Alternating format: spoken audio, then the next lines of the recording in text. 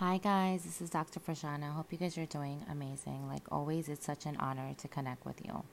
Today I want to talk about suicide and Muslim families. Suicide and Muslim families. Let's look at the statistics. It is the second leading cause of death for people ages 10 to 34. In May 2020, during the COVID-19 pandemic, emergency department visits for suspected suicide attempts began to increase among adolescents aged 12 to 17 years of age, especially girls.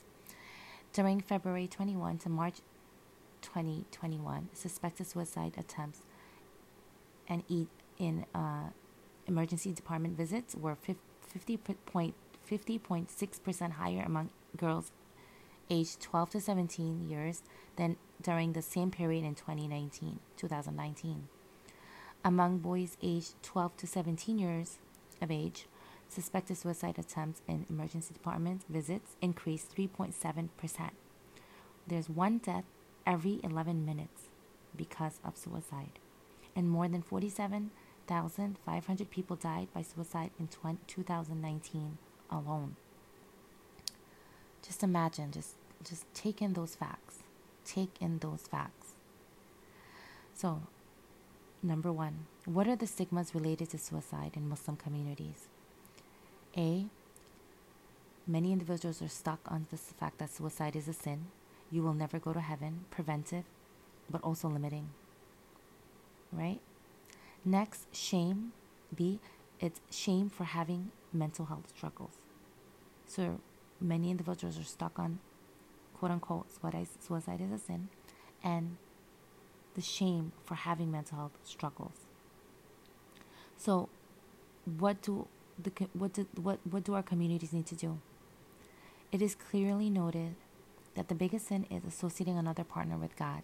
We also know God is the most merciful. Let's keep it at that.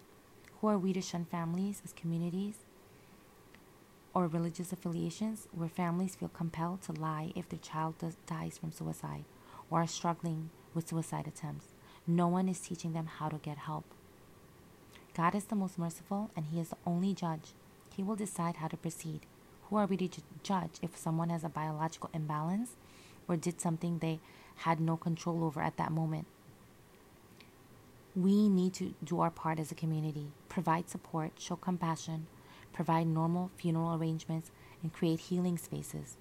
And specifically, be preventive spaces. This is key. Not talking about it continues the ignorance cycle of not getting help.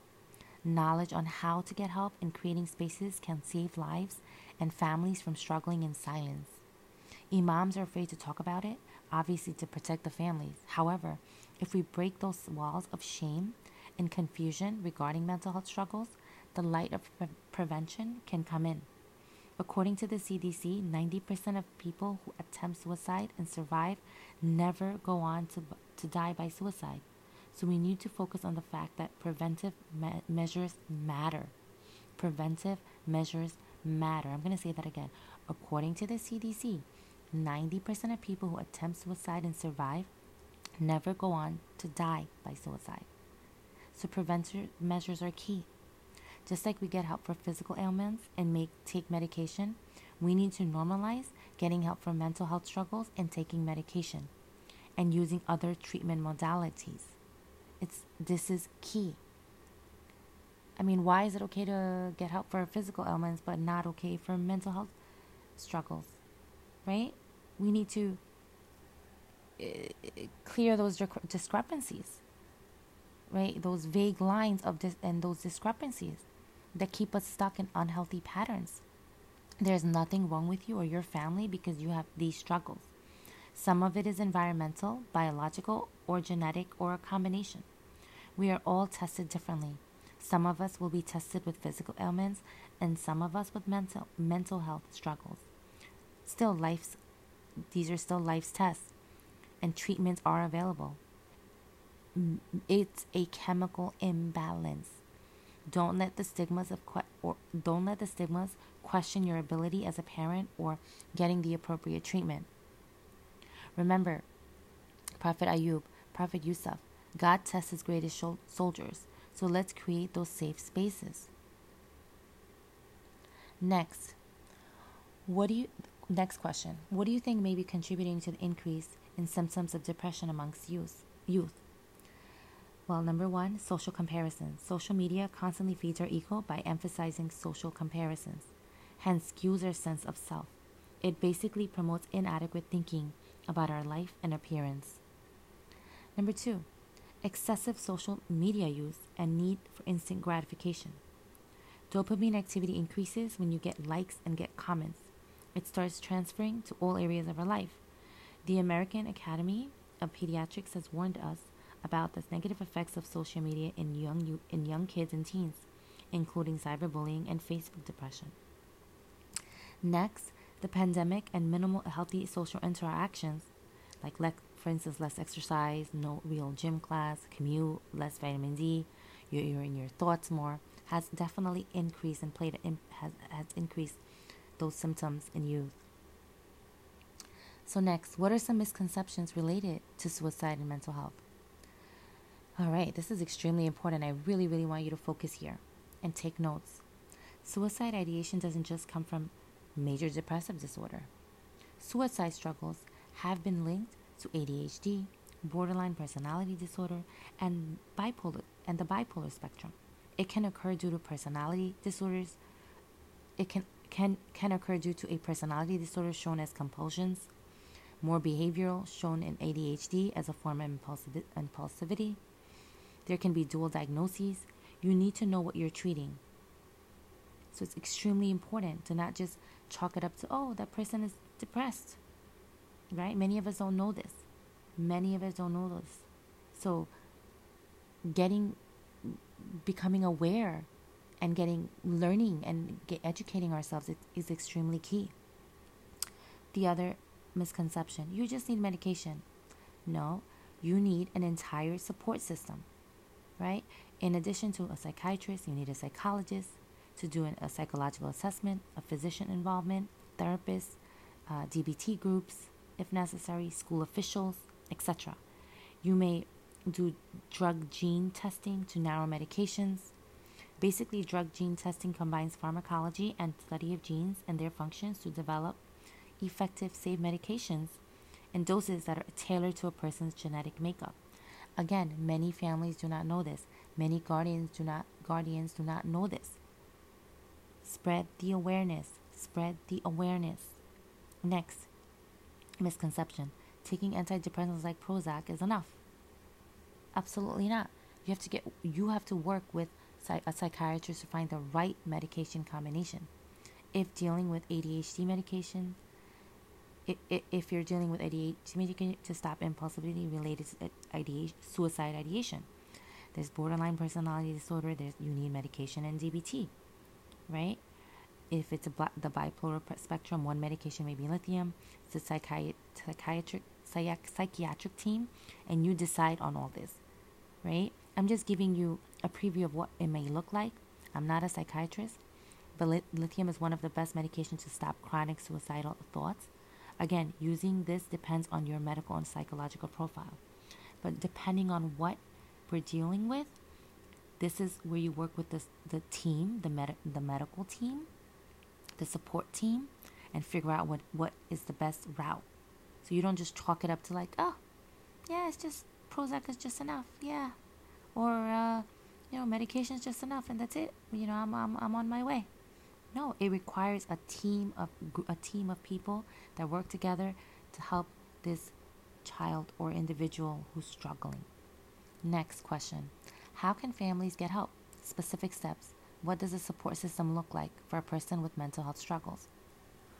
So, firstly, let's make first and second generation families more aware. They're swimming in a sea unaware of all the subliminal influences that may be hitting their family. Train imams in mosques, parents. We need more Muslim therapists with DBT training, which is dialectical behavior therapy. It is the number one treatment for BPD. It teaches emotional regulation. It helps family dynamics such as communication, finding the middle path between teen and parent interactions. Next, the support system for the child entails a child's therapist, psychiatrist, medical doctor, school principal. For parents, it's strong friends, Parents can trust parents' own therapists, positive relationships with the school, religious support, and persistent. You have to fight for your child. You have to fight for your child. No one will fight for your child like you do. You have to fight for your child. Next question. What are some struggles you may face on the way to recovery and possible solutions? Stigma, of course. Think about what is going on for this parent. There's fear in and out of hospitals, uncertain if their child will survive this, religious confusion on the matter, shame, overwhelm, asking themselves, how did I fail as a parent? But simultaneously, that parent has to be strong for the child. Now, you think as a community, we have the right to, do we really have the right to shun them? To shun this parent out? To shun this family out? Unfortunately, in many cases, many families feel they have to hide what happened to get proper burial, and that's unacceptable. Unacceptable as a society. We should shower struggling families with knowledge and compassion. Who are we to judge a chemical imbalance? Next, find the right medication combination. Getting medicated without a clear picture or diagnosed with all these many disorders. Find out the right therapist and treatment. So again, I'll say that. Find the right medication combination, right? Have a clear picture of what you're dealing with, like what's the diagnosis or diagnoses, and find the right therapist and treatment. So it's not just medication, it's a combination. It can be what kind of therapeutic model are you going to use? What kind of group therapy are they going to engage in?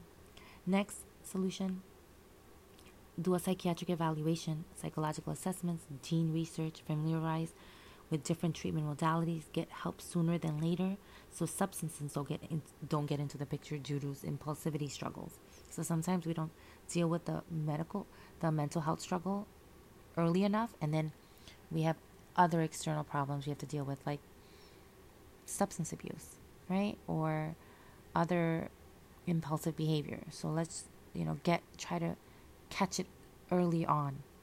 So what's my last advice for viewers? First step, to accept the reality of what is going on as a society, right? Even just by saying suicide struggles are real, drug and alcohol addiction is real, mental health struggles are real, relational struggles like divorce, step families are real. Let's just put it on the table, right? Let's normalize the realities of life. If you struggle with any of the above, you aren't a bad person. Nothing is wrong with you. Nothing is wrong with your family. Everyone else's family isn't better than yours. Everyone is tested in different ways. You didn't fail as a parent. Get help by talking about it. One person talking about it can save a family. And that's all I have to say. Start talking about it. I'm going to send love. I'm going to send healing energy. So let's normalize the realities of what our families are dealing with, the challenges they are dealing with, and stop using religion or some parts of religion or your twisted perceptions of religion to validate the cultural nuances. Stop it.